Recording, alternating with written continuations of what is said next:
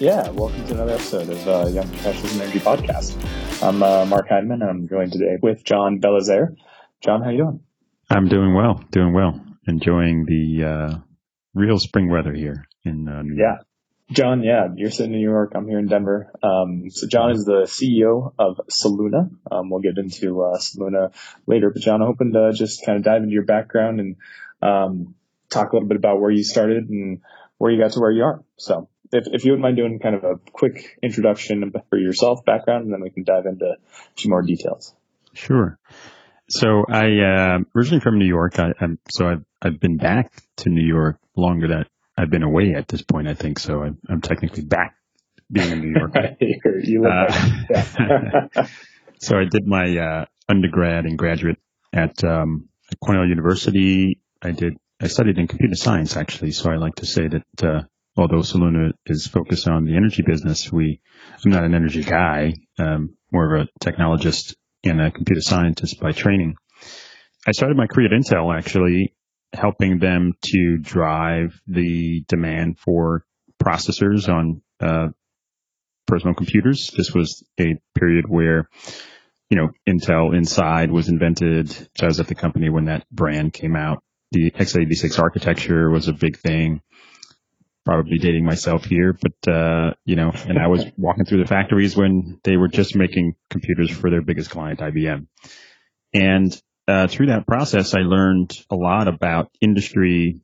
It was my first trip out of New York, really sort of professionally, moved to Portland, Oregon. I was there every summer because I was a Intel scholar. What I learned was how important technology can be to sort of reshaping the way society thinks about things and thinking way ahead in an almost paranoid way about how quickly technology will change can drive sort of success for business. And so I fell in love with the concept of building companies and, shaping the future by introducing new technology to solve problems.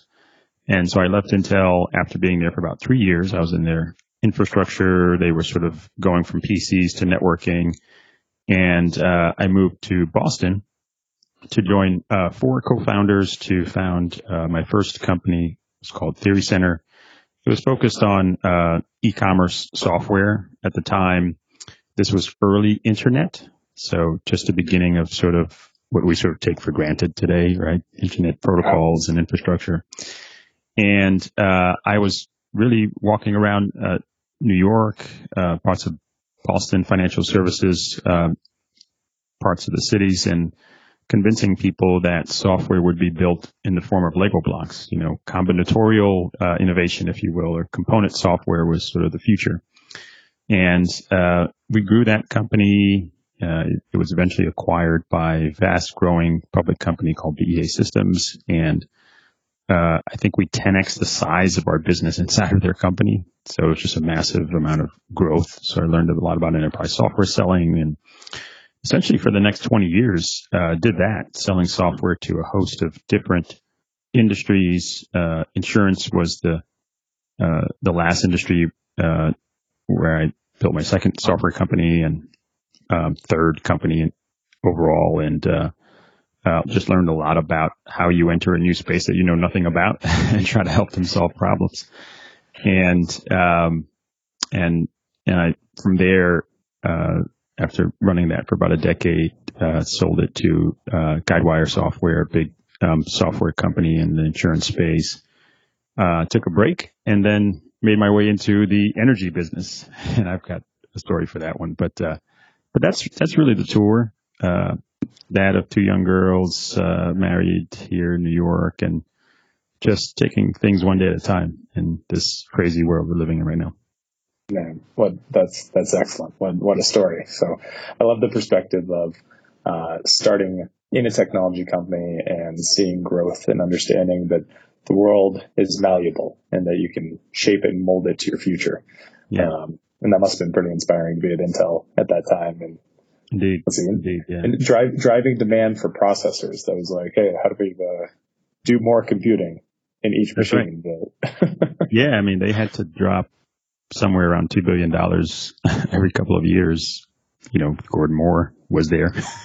Yeah. walking around, and he set out the standard that they've got to just keep doubling the processors. And Andy Grove, who was a very fantastic leader, still today I believe one of the best business leaders ever, and I really sort of channel him as a leader. Had to figure out how to make sure that there was $2 billion worth of demand on the other thing. And software was the answer. That was the solution. Creating interesting, innovative applications of the new capabilities of the processor was the key, right? If you can show people how to talk to grandma, over the computer and see her face and don't have to get on a plane, that's really exciting. And it's funny to say that now, where you can be walking down the street and I can FaceTime with one of my colleagues in Morocco, and I don't have a second thought about it. At the time, there was nothing, right? There was no internet. There was just the best you can do was ISDN, and so they built a very large, close to about 700 engineers, give or take, working on all sorts of interesting, cool technologies. Yeah, I'm curious on your perspective on this. The doubling curve or halving curve for chips is talked about often. And sometimes people use a similar or use that analogy for the renewable space and say renewable technologies are following a similar trend. Don't expect you to know the answer or have thought much about this, but I am curious on your perspective if you see any parts of the energy industry that are following a similar trend and how you guys are thinking about that. Yeah. So, what most people don't know is, Moore's Law, which is the most common. It's amazing how that's become sort of, commonplace. Everybody knows what Moore's Law is actually a, derivative or a subset of Wright's Law, which is, I believe Wright was a physicist / economist, who essentially, saw this phenomenon that the more you do something, the easier it is to do it, and the more you find efficiencies in doing it. And so that has helped just about every piece of technology that has become ubiquitous, right? Because the more VCRs you make, dating myself again, the more VCRs you make, the easier it is to buy the VCRs, the cheaper it is to buy the VCRs, and everybody has a VCR all of a sudden, right? Because that's just the way it plays out. Well, that's happened for renewables. If you look at, we started our experience in the renewable energy business in Morocco, and that development project was upwards of 7 years old, give or take, and then we spent another 4 years evolving it. In that 7 years, the cost curve for wind turbines and related technology had already shrunk, by half. And it was just fascinating in that short period of time. The amount of production, like the same turbine size was, 2x bigger. And, it's happening pretty much all over the industry. I'm actually, I wonder if anyone's tracking this, but it'd be interesting to see what's happening with batteries now, because, lithium ion and just that technology is becoming more ubiquitous, cheaper, and faster as these major investments in the EV space are happening, right? So as you do it more at scale, you can get that price down to that level. And Intel saw that. It actually became part of their special sauce, if you will. They had a very focused way of, growing that and doubling that. In the so I'd say the batteries is one. In the utility scale battery space, I'm not seeing that yet, because you're not seeing, the Tesla batteries are actually getting much more, penetration out there. But, I think that you're not sort of seeing a massive sea change improvement on some of the newer technologies. And that's just because of Wright's Law. There just isn't enough production of it such that you can learn and get that loop going to bring the cost down. But I think we will see that, and I think that's one of the challenges the industry faces right now, because that hasn't happened yet. And so the problems that the industry has needs needs innovation essentially. Yeah, batteries are tough. I do track batteries quite a bit. And yeah, it's that the curve is not progressing as quickly as some other technologies. Right. But And solar, I mean, it's a really hard project or problem to solve, right? But solar, when the Chinese, did some very innovative crackings of code, if you will, that significantly changed and moved the needle, and it actually bankrupted some companies because they couldn't move fast enough, right? That's that paranoia that I think is important for the space. That technology just keeps evolving. So how did you transition from software to the energy space? So my last company was in the insurance underwriting space. I had to convince people that, they should stop breathing oxygen and just breathe nitrogen. And you should not use paper to make insurance decisions. You should use software. It's like this great thing, that can like transform your whole decision making process, potentially the world. And after doing that for a decade, I took a break, tried my hand and just, doing nothing for a while and getting to know the venture capital space, software space. And one of my longtime investors and mentors, who is now the CEO of Soluna, invited me to come and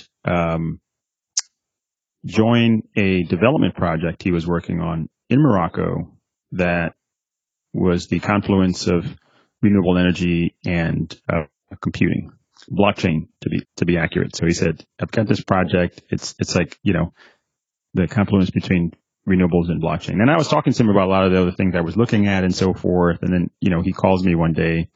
My wife and I were just about to head out for vacation with the kids. And he says, you got to come down, to the office and look at this project. And I said, well, you only do like industrial companies and, smaller, systems companies. I'm a software guy. Like, what can I do for you? He's like, no, you got to look at this thing. It's like renewable energy and blockchain. And all I heard was blockchain. Yeah. That's supposed to be really cool. Let me go down there and take a look. And, I totally expected to just, find a reason to say no, but I became intrigued by this idea that, they had this really hard problem to solve, right? They had stranded energy, and this idea of building a computing facility to absorb it off grid and then integrate it back into the grid was really interesting to me. And I realized that about myself, now that I've been doing this for a couple of decades, is that's what attracts me, is these really hard, gnarly problems, complex businesses. Yeah. So this particular opportunity looked exactly like that. And that's what drew me in. And so for the next 4 years, a team that I put together started working on that. And the reason he invited me was because he went from, this project sort of would take the company from being a traditional energy development company to a technology company. Now you've got to like solve some real technical issues, build software, build all sorts of interesting things to integrate these two asset classes that don't really know how to do that. And so vertically integrating a wind farm with a data center was never unheard of, and doing it in southern Morocco where the wind is blowing really, really fast and trying to figure out how to do project finance in Northern Africa. It's all sorts of interesting challenges to be solved. And, I'm glad I did it. I think I would do it again because I've learned so much over that period of time. Awesome. So you guys started about 4 years ago? Yeah. So 2018 is when we really kicked things off. I sort of joined the tail end of 2 years of research they were doing on this business idea and, its application to that particular project that they owned. This development company, they had other projects too, wind, solar. But this particular wind problem was one they hadn't cracked yet. And this was sort of a crazy way to do it, So what was the resource? So it sounds like you guys had a resource class with the development company, meaning renewable energy development or developer, right? Right. And I mean, with renewables, there can be a lot of fluctuations in supply and demand, right? The supply and demand curves frequently don't line up. And so you either need to do something when you have excess supply, or if you have batteries, then that can, if you've got excess demand, then generate that power from somewhere else. But your guys' I assume thesis was exploiting that arbitrage? So at the time, it was just unlocking stranded energy. So it was a project that was in a part of the country where the grid infrastructure actually wasn't there yet. It had to be invested. There was a major government project to move the country away from being an energy importer to being an energy exporter. And they realized we have massive amounts of renewable energy resources that are unexploited. So let's create a number of programs to do that. And one way to do that is to expand the grid. And so we were sitting on a site that was twice the size of Manhattan. The wind blew, upwards of 20 meters per second, and had a site that had a capacity factor of 70%. Texas is like one of the best. West Texas is like 40% if you're lucky. Yeah. This thing, consistently not believing the numbers, we ran the analysis. I think really is like, in the high 60s. Let's just clarify, folks. And every time we would talk to financiers, we would just like hit that slide, and then we would hear like, whoa, we gotta this has to be built, And so it was a stranded energy capacity factor. That's sorry, we'll just touch on that. That's total amount of time the wind's blowing in that area, right? Yeah. So if you think of you put one turbine on the site and it has a rated capacity of 10 megawatts, which means if the wind blows 100% of the time, it'll produce. You make 10 megawatts on that. You'll make 10 megawatts. But the wind doesn't blow all the time. And that percentage basically you divide in, and that's your actual, output. And right. So in our case, in Texas, that 10 megawatts would produce 4 megawatts. In our case, it would be 7. That's the way to think about it. So it's a very, very productive wind farm. Which is really good. Yeah, it's like one of the best. Yeah, one of the best in the world. It's called the Harmattan Wind, actually. It has a name. That's because it's so fierce and consistent. And so we had this opportunity to build a stranded site. And as we developed the site over the next 4 years, we did everything you do to develop a renewable energy project. And then several years into it, right at the height of COVID, the grid has already made its way across our site, and we're re-architecting the structure to incorporate selling power to the grid and modeling and simulating this data center that would be integrated with it. And it became clear to us as we looked at this, and we were structuring, power sales with off-takers and so forth.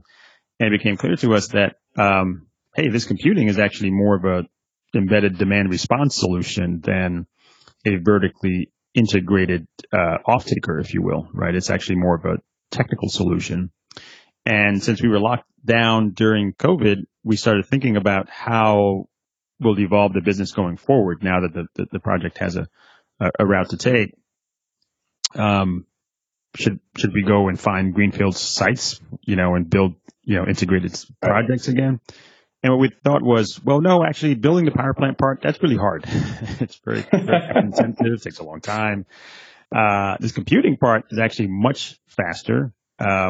We might be able to go to existing projects that have curtailment or challenges with wasted energy where that supply demand curve doesn't match up, as you said, and we can solve a real problem for them. But first, let's go see if this is actually a real problem and it's big enough for us to go after it. So we spent 6 months doing that, talking to grid operators, schedulers, independent power producers, people who owned assets, asset operators, the O&M companies, and everybody was like shaking their head, fiercely, yes, like you have to solve this problem. And so so you're saying you're going to bring flexible load to generation? And we're like, yeah, that's right. And they're like, whoa, that's great. That's brilliant, And so we took the original Soluna and basically broke it up into 2 companies. Harmattan is the energy company now, and the company that I run is called Soluna Computing. And what we do is we really focus on what we focus on from the beginning, which is how do you integrate more renewable energy into the grid by retroactively providing grid infrastructure or grid flexibility through computing fabric. And the computing is essentially a perfect battery that, finds the wasted energy. We look at all of the grid signals, weather, everything that we need to sort of simulate and understand how much energy is going to be available. We use that and we convert it into a global computing resource, and we use it for compute intensive applications that are batchable in nature. So they're comfortable living in a facility that's not going to be up 24/7. And then we build lots and lots of these things throughout the world and mesh them together to create this computing fabric that can become a big low cost green cloud, essentially. And by doing that, it creates this virtuous circle. As we do it more renewables get built, more renewables stay on, if you will, and more renewables get added to the grid. That's what we're focusing on right now. And we've been doing that for the last 2 years, and it's been incredible. The growth that we've seen, the size and influence of some of the infrastructure partners that we're working with, and just the sheer size of the problem.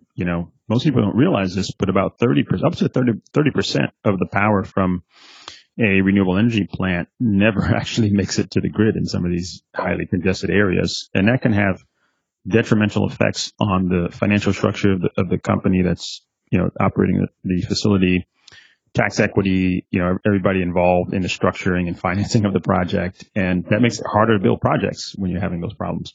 So if we can unlock that problem, more projects get built, more renewable energy in the world, and we have a chance to hit our goals.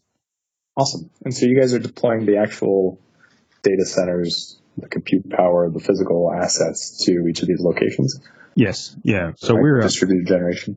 Exactly. So I like to say that we're creating a new form of grid infrastructure, right? You've got generation, you've got transmission, distribution, you have software that manages the grid infrastructure, you have batteries that support, and what we're saying is computing is actually a new form and another option for adding infrastructure to the grid to give it more flex, so that it can absorb more intermittent power and ultimately accelerate the transition to green power.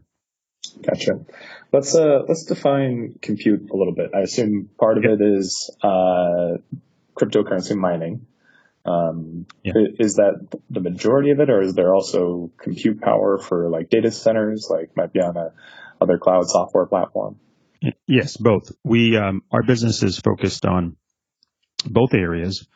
Today we primarily do crypto for two reasons. Number one, its compute intensiveness is perfect for this application.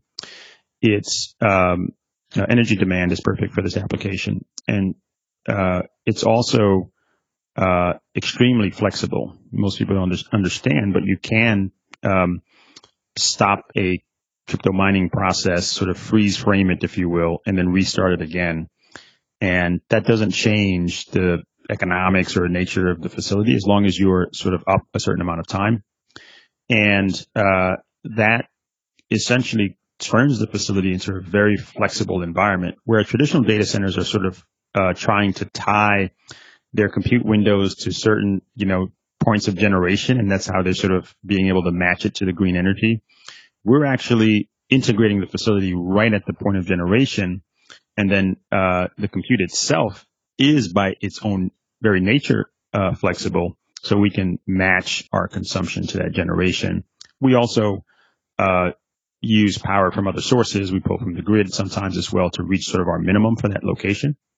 But it makes a perfect application, and you don't have to chase customers, being an enterprise guy, to start monetizing the facility, return the investment that's been made in it, so that you can have a permanent asset. Once you do that, that's phase two of our business, where you basically invest in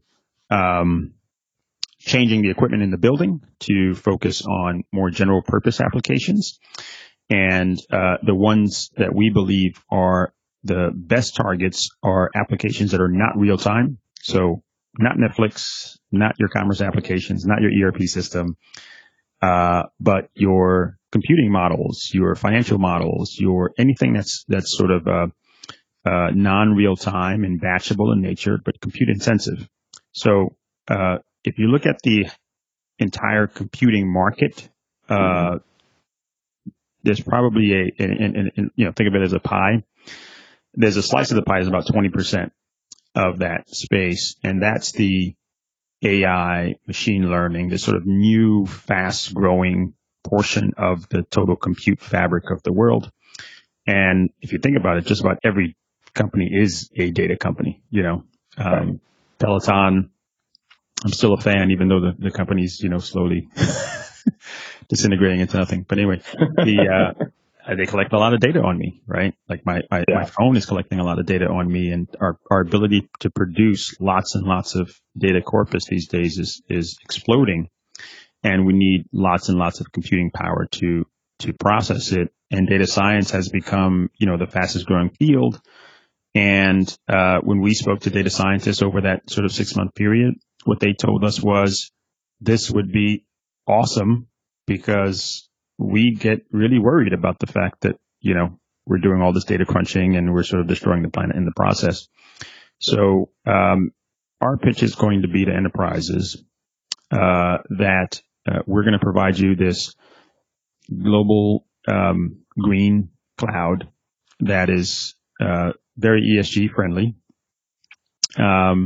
way less expensive than your traditional hyperscale providers, tuned, like purpose built for these types of applications. And we want you to just give us that portion. If you're a very large enterprise, that's probably going to represent maybe 1% to 2% of your compute load, right? But it's a really fast growing piece. It's non-mission critical, but super important. And it can allow you to essentially accelerate your ESG goals and lower your cost and improve your experience from a data science perspective, because most companies are sort of new to that space. That's our pitch, and it's a niche approach, which has been very successful for me in my career. So it's no concern, no surprise. I'm going back to the playbook. Yeah, right. You're willing to chase it again. Yeah, exactly. That's great perspective, and there's several points that I want to try and dig a little bit deeper on.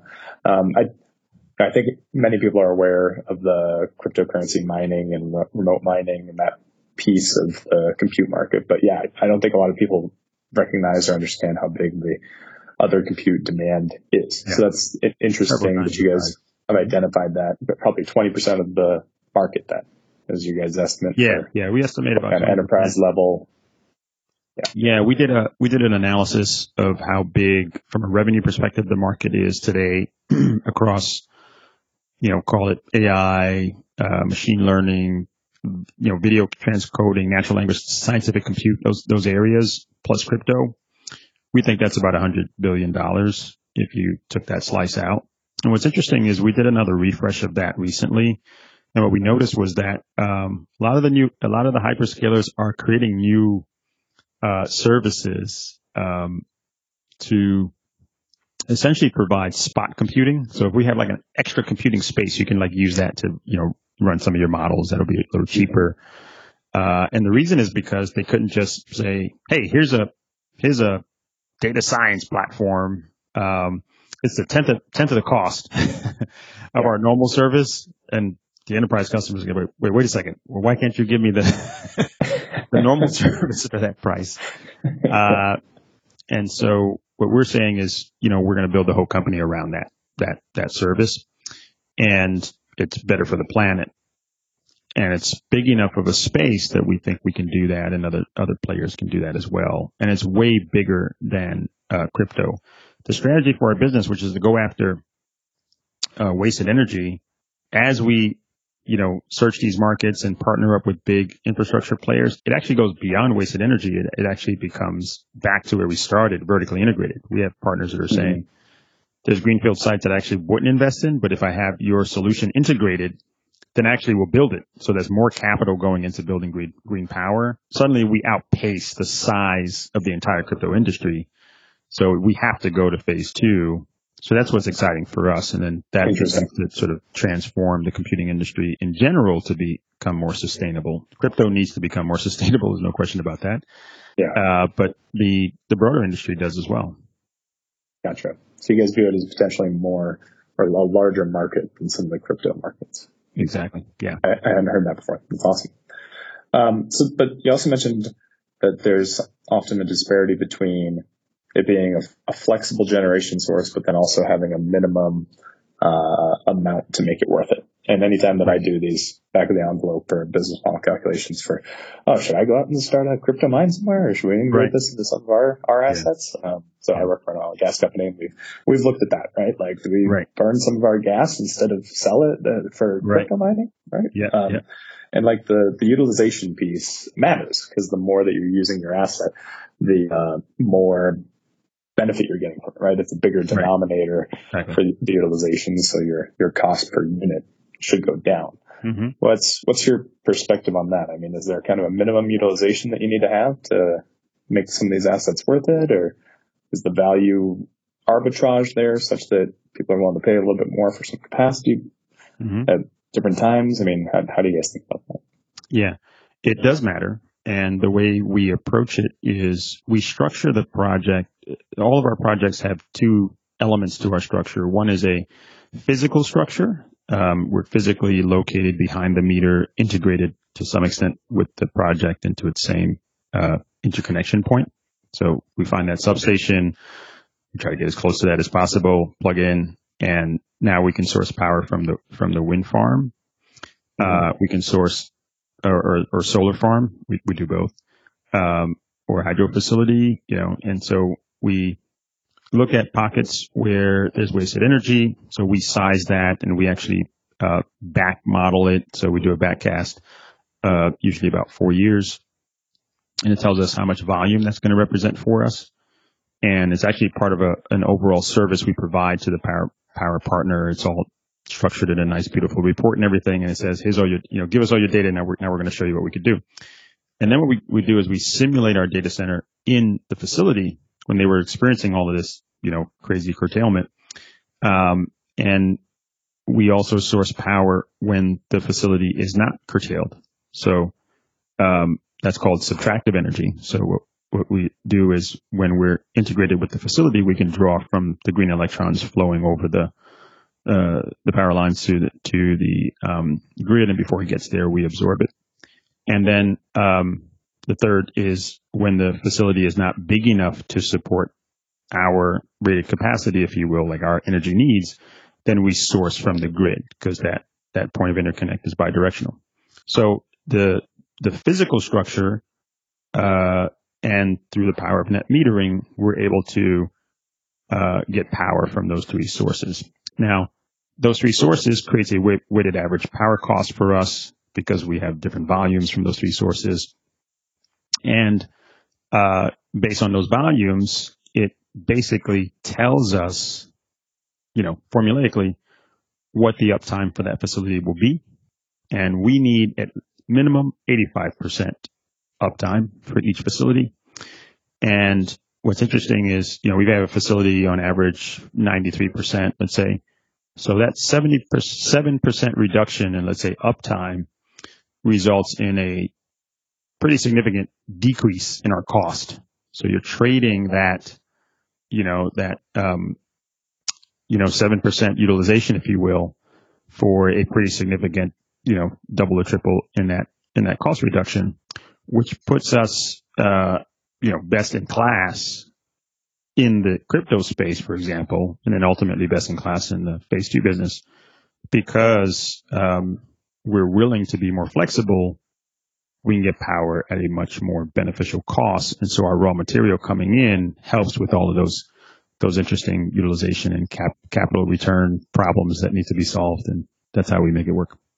I'll say that back to see if I understood that. So your capital cost, or your cost to build a project, is decreased when your utilization, uptime goes down from mid-90s to like 85%. But the 85% is kind of your guys' minimum threshold to hit that lower capital cost tier, to make your guys' return. That cool. Yeah. And it's really our operating costs, I guess. The capital cost is the same, but the operating cost goes down, which allows us to return capital faster. Gotcha. So what kind of size of projects are you guys chasing then? Anyone with a substation, or 1 megawatt, 10 megawatt, 100 megawatt? Yeah. I mean, We find the problem first. So we go to the asset owner and say, show us your worst asset and we'll show you what we can do. They almost always give us a big one because that's really. They're like, well, there's a lot of money over here. We got to do something with it. We got like, they don't give us a little teeny tiny ones. You're like, well, what can you do with this one right here? And they tend to be hundreds of megawatts of power plants. And then what we do in our assessment is we basically show them different size facilities that we could build there and how much of the curtailment we absorb in the process. And we try to size it as large as possible because we want to get curtailment to zero. So as a result, our projects tend to be at least 50 megawatts on average. They're sort of in the 75 to 100 megawatts these days. And as of this taping, our pipeline is approaching a gigawatt of projects that we're looking at, both wind, solar in the U.S. and beyond. And so lots of uptake. People literally go to our website, schedule a call. There's a little schedule a call button on our website. John, you got to look at this thing. What can you do for me? A couple of insights though I want to share. One is at first everyone was showing us, highly curtailed sites. Then people are realizing that the curtailment is what's the word? It's a smaller class problem of a bigger problem, which is just like like revenue, diversification or, lost revenue, that sort of thing. So people are showing us sites that are about to go merchant, for example, and they're saying, I could expose myself to the merchant market, but if you can essentially use your same structure, then I can have a hedge on that, right? I talked to you about greenfield opportunities, to have a whole list of sites I couldn't do, but I could actually differentiate myself by doing the harder sites to get done because I have this embedded asset. So the conversations are becoming more strategic in nature, which I think is very encouraging. Yeah. Awesome. Are you guys ever concerned about if you're pulling too much power from just the grid side than competing? And my thought is that you've got this price arbitrage that lowers your overall average cost of energy. You're creating a new energy demand resource for your customers or your clients. And right. At what point does your demand outstrip their supply? We usually don't size them such that that's true. What we try to do is size it such that there's still power going to the grid because that's the whole point. But also, it is still a flexible facility. So for the listeners, when I say data center, I'm not talking about this big monolithic building that's on 24/7, happens to be connected to a wind farm. That's what most other data centers are doing. Actually, lots of them just build the wind farms, buy the power, get the RECs, offset their consumption elsewhere. But we're directly connected. We're still doing RECs because you can't be green without the RECs. And so we buy them from the power plant or in the market to get us to net zero. But the facility is actually a network, if you will. It's a farm of smaller facilities. Each one of our buildings consumes about 1.2 megawatts. So 50 megawatts, there's 44, give or take, buildings on that site. You fly over, it's this very special configuration. And the software in there actually allows us to scale up and down the facility. So if the grid says, hey, you've got 50 megawatts sitting next to that 150 megawatt plant, I need an extra 50 megawatts today, we're actually able to ramp down and let that power go to the grid and serve the community and really serve as a resource for the grid as well. So we still have that battery-like effect, if you will. And we can participate in all of those ancillary services and demand response markets and so forth. It's a additional revenue source for us, another way to return capital. So those types of things make us more than just a power user. We're a grid infrastructure resource is the way to think about us from the grid perspective. From the customer perspective, we're green computing. They don't care that way. They have no idea where we are. But to the grid, we're a new novel resource that they didn't think about. That's a load, but it's a flexible load, and it's integrated with the resource behind the meter, so they can do some pretty cool things when they start to model the grid around that. Now, you mentioned green computing or being a green source several times. I assume you guys aren't trying to chase any of the stranded flare gas, No, non-green. we're not in that business. There are other companies that are doing that. Sure. I think it's a novel idea. Nothing against it. I have challenges with it in that I find it hard to scale that business. We're trying to build a very big enterprise and an enterprise that spans the globe. We think there's lots of places around the world that need more renewable energy, and it's harder for them to make it. And this is a way to do that. Flare gas is solving a different problem. So Right. it's just a question of like, what problem are you trying to solve? We focus more on the wasted energy issue. Sure. So the wasted energy that exists in renewable all the time, but other green source, nuclear, I've read several articles and aware of several people in the space also chasing a similar prospect, but using nuclear instead of renewables. Yeah. Are you guys not chasing that because a similar price arbitrage might not exist? We have lots of debates internally whether renewable is actually green. It's not on our list yet. At some point that debate will come to an end. What did you mean? You said whether renewables green? Yes. Yeah. Whether nuclear power plants are sort of fall into the green category. So we kept our lives simple. We say, solar, wind, hydro, focus on that. There's plenty of that. Some others have done, I've seen, the transactions that you're thinking of that have done, the integration with nuclear power plants and so forth. And then they've structured a classic style data center, project around that. And in my humble opinion, that is not innovation. That's just, a good way to find some cheap power. But, I think that the, innovation that we are bringing to market is we're changing the definition of a data center. So it's actually doesn't even look like a traditional data center because it's designed to solve a specific problem. We're integrating it to the power plant. It's about additionality, essentially. We want to enable more renewable intermittent type power plants to be built that uses the natural resources of the planet. But look, I know that me and others in the space can have a very rigorous argument and discussion around nuclear.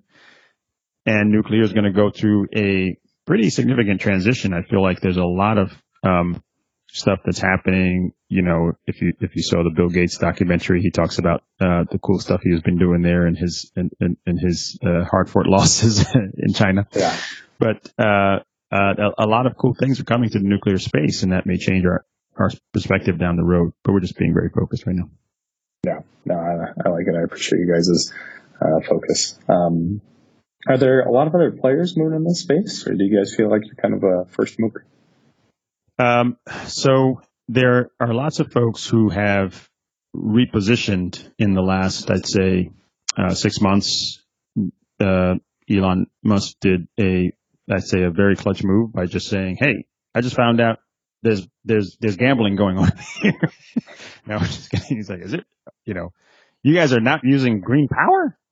This is great."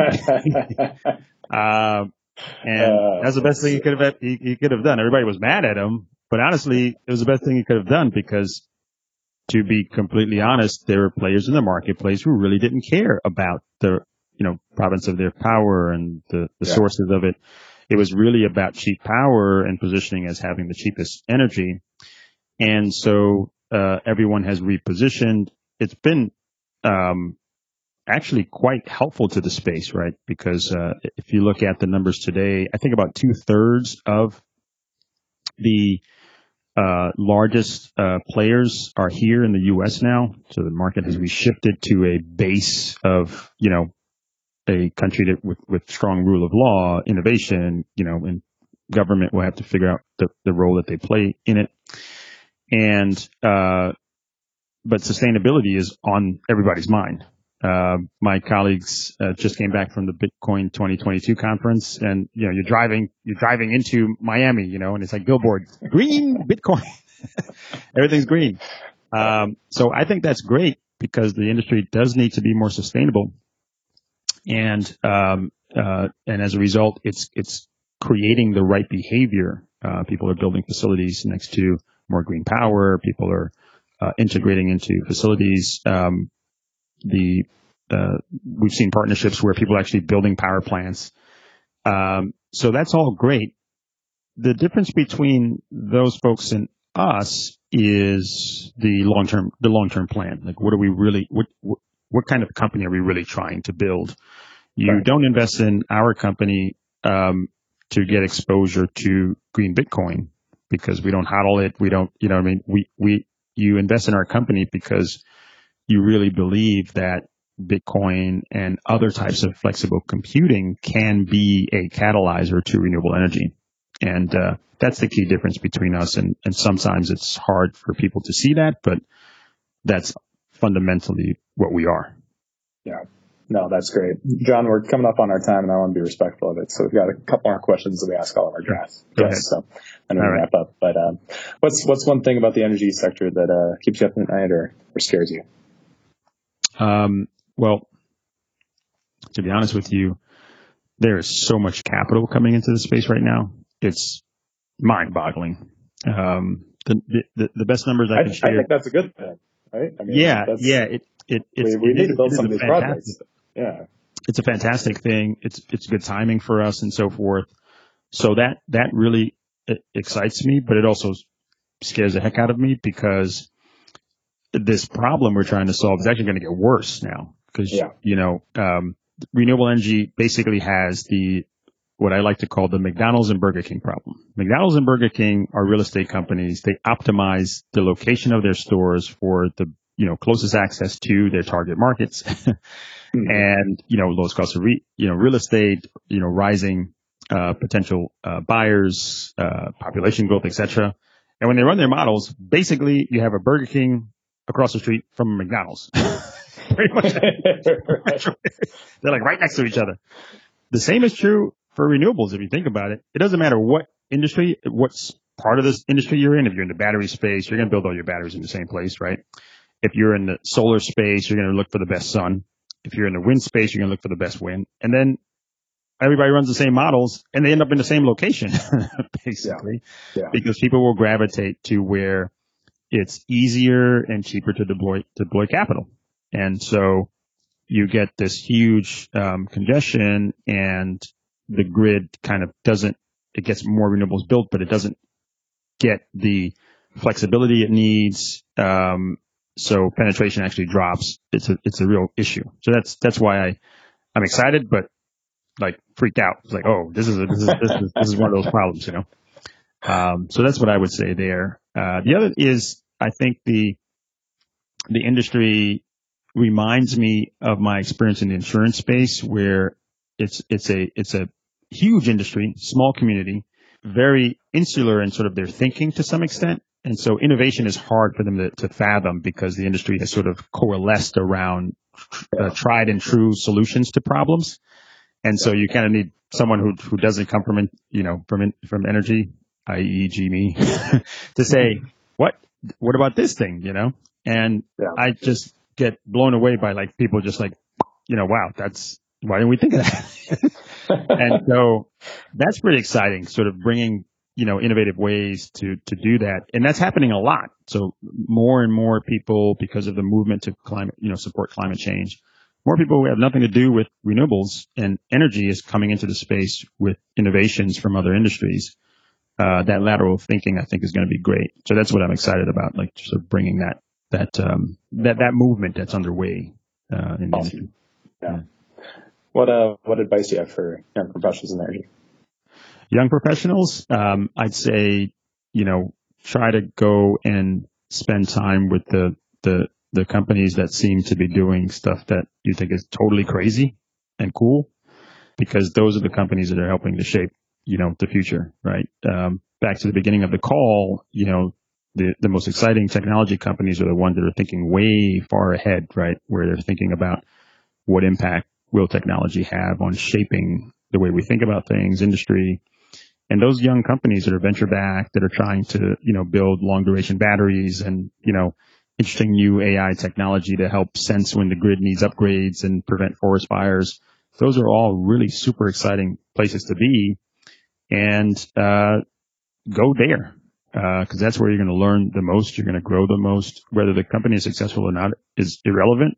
All of the learning that you'll gain will allow you to be a fantastic resource for the industry at large. Awesome. John, I don't know if we can end on a better note than that. That's been fantastic. Thanks so much for the time. You're welcome.